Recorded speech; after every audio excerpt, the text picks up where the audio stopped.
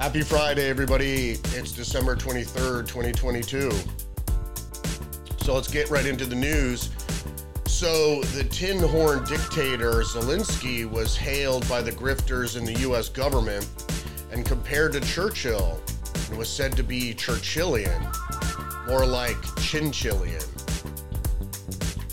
And the FBI denies any wrongdoing in a round of gaslighting following the Twitter files revelations that the social media companies are rife with intelligence operatives.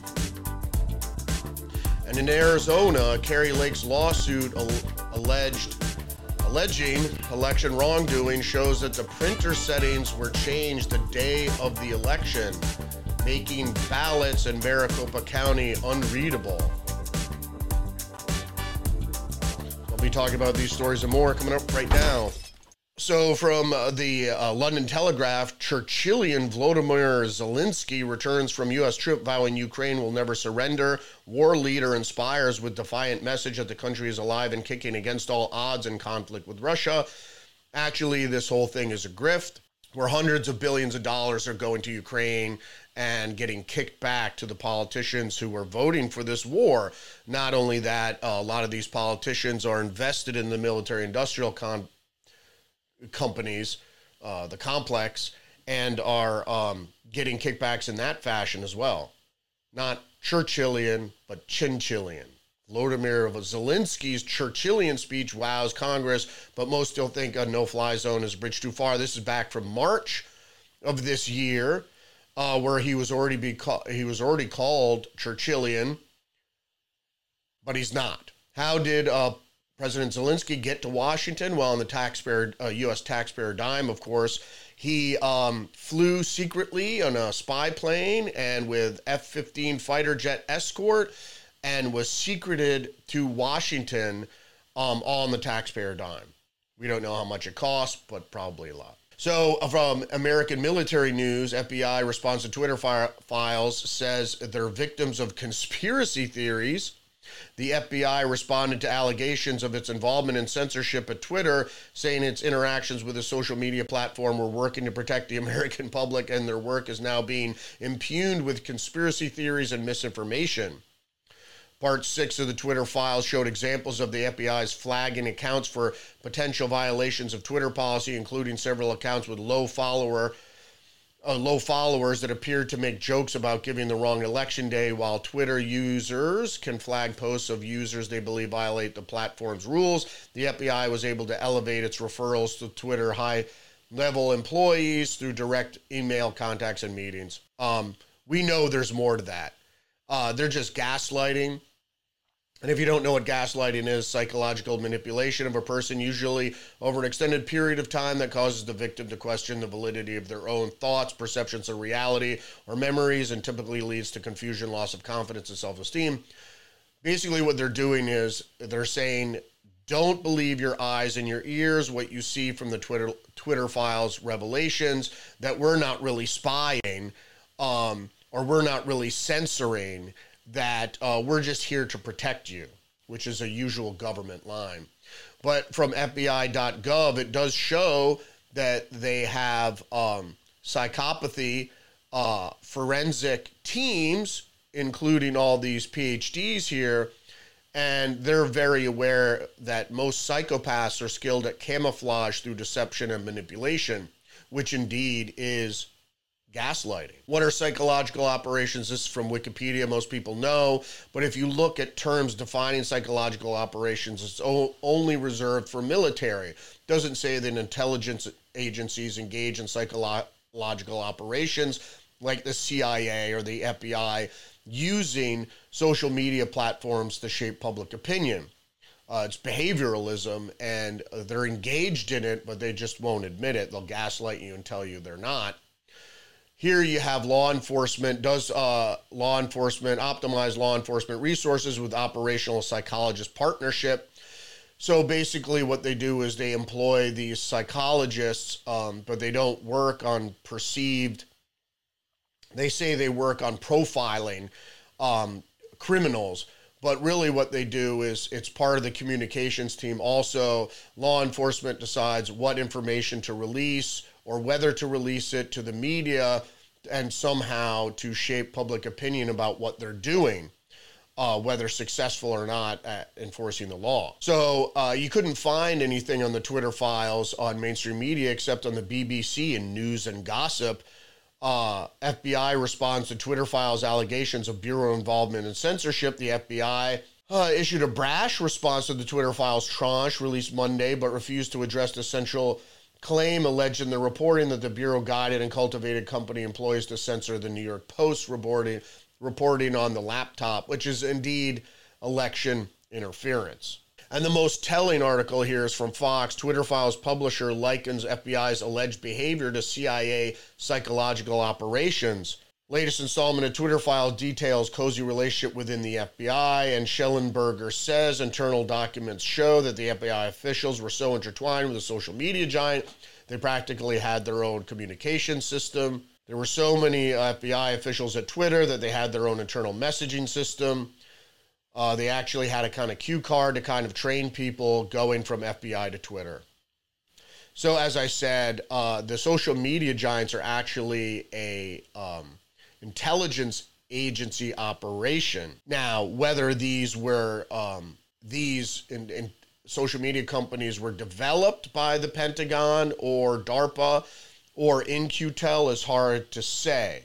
But the Daily Mail reports spooks infiltrate Silicon Valley. Facebook is riddled with ex-CIA agents, including President's briefer, who now runs harmful content team. So many ex-FBI work at Twitter, they have Slack channel, and Google is rife with ex-CIA. It is indeed a psychological operation that the social media companies are engaged in. I hate to remind people that Facebook did experiments to see what kind of stimulus and what kind of emotional response people would have to stimulus by actually reading your face. There's actually a face sensor in your cell phone, if you didn't know that.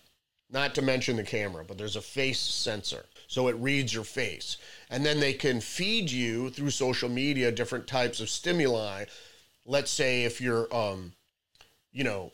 a dog lover and it shows you disturbing pictures of animal cruelty, it's going to read your emotional response to that. So, and Medium published the story, How the CIA made Google, and it just goes on to say in 1999, the CIA created its own venture capital investment firm In-Q-Tel to fund promising startups that might create technologies useful for the intelligence agencies, but the inspiration in Q-Tel came earlier when the Pentagon set up its own private sector outfit. And it all has to do with DARPA. And what they do is DARPA actually develops the technologies and then they leak it out to the private sector for their own uses. This is from Forbes, exclusive TikTok spied on Forbes journalists. According to materials reviewed by Forbes, ByteDance tracked multiple Forbes journalists as part of its covert surveillance campaign, which was designed to unearth the source of leaks inside the company following a drumbeat of stories exposing the company's ongoing links to China.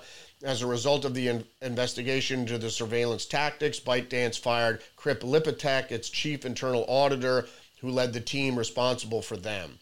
The China-based executive Song Yi, who Lippitek reported to, and who reports directly to ByteDance CEO Rubo Liang, resigned. So social media is surveillance. It spies and collects information on you. Everything you do on the internet is put into a special library file for you as an individual. And there's not people watching what you do per se, but an archive of your internet traffic and all things done with the internet, where your cell phone goes and everything is made. And if they ever need to go back and refer to that, they can. Not to mention the psychological operations which are being perpetrated upon the American public, etc. This is from AP. Florida High Court okays grand jury to probe the COVID-19 vaccines. Gateway Pundit, as I said earlier, Arizona County Elections Director Scott Jarrett admits in court printer settings were switched on election day. So it was done on purpose. And for all those who said, there's no evidence showing election malfeasance, there you go. From the New York Post, Biden administration overstated Q2, the second quarter job growth by 1 million. They said they had 1 million jobs growth of jobs, and it was actually 10,000. So it wasn't even close to 1 million. So Biden, in a press conference, lied to the American public. Big, not a surprise. The Washington Post, gun ownership went up, killings went down. Brazil debates why. And this is what people always say, gun rights advocates, is that Bolsonaro reinstated citizen ownership of firearms, and killings went down, violent crime goes down. And it's the same thing in Democratic municipalities in the United States, is that every time you take away the rights of private citizens to legally obtain firearms, the criminals who obtain their firearms illegally run rampant. And the only way to stop a bad guy with a gun is a good guy with a gun. And if police aren't around, and it's unlikely that you have a policeman standing right by you while somebody robs you or mugs you or carjacks you. But if the biggest fear for criminals is their victims would have a gun and shoot them, whether it's in a home invasion or a carjacking or whatever. So the New York Post reports decorated Navy SEAL commander Robert Ramirez found dead in California home. He was 47 years old and in good health. So it was either because of the jab or foul play. We have to see what happens when the investigation of this story. The Wall Street Journal reports shoplifting fuels a $95 billion problem at American stores, a massive rise in theft is chipping away at the advantage of brick and mortar retailers have over e-commerce companies, the ability to touch merchandise. Again, in democratic cities, they have no cash bail and they don't prosecute shoplifting for under $900 in some cases, which makes these types of crimes unenforceable. So what happens? Shoplifting goes up, of course. And I just want to finish off with this Reuters article. China establishes COVID surge is infecting 37 million people per day. Bloomberg News. Nearly 37 million people in China have been infected with COVID on a single day this week. Bloomberg News reports on Friday, citing estimates from the Chinese government's top health authority. So this is just a way to buttress the draconian lockdown measures they had in China. And Bloomberg dutifully parrots what the Chinese are saying in a way to somehow rationalize these lockdown measures. We don't know how many people are infected per day in China, and any numbers coming out of China shouldn't be believed in any case, especially if they rationalize severe lockdowns. Right, that's it for me. Have a great Christmas. Rudy's Revelation. Have a great weekend, a great Christmas. I hope Santa gives you everything you asked for. Don't forget to click that notification bell, like and subscribe, and comment down below. And check me out on social media, Twitter, Facebook, Get Our Minds, Truth Social. And I'll see you next week.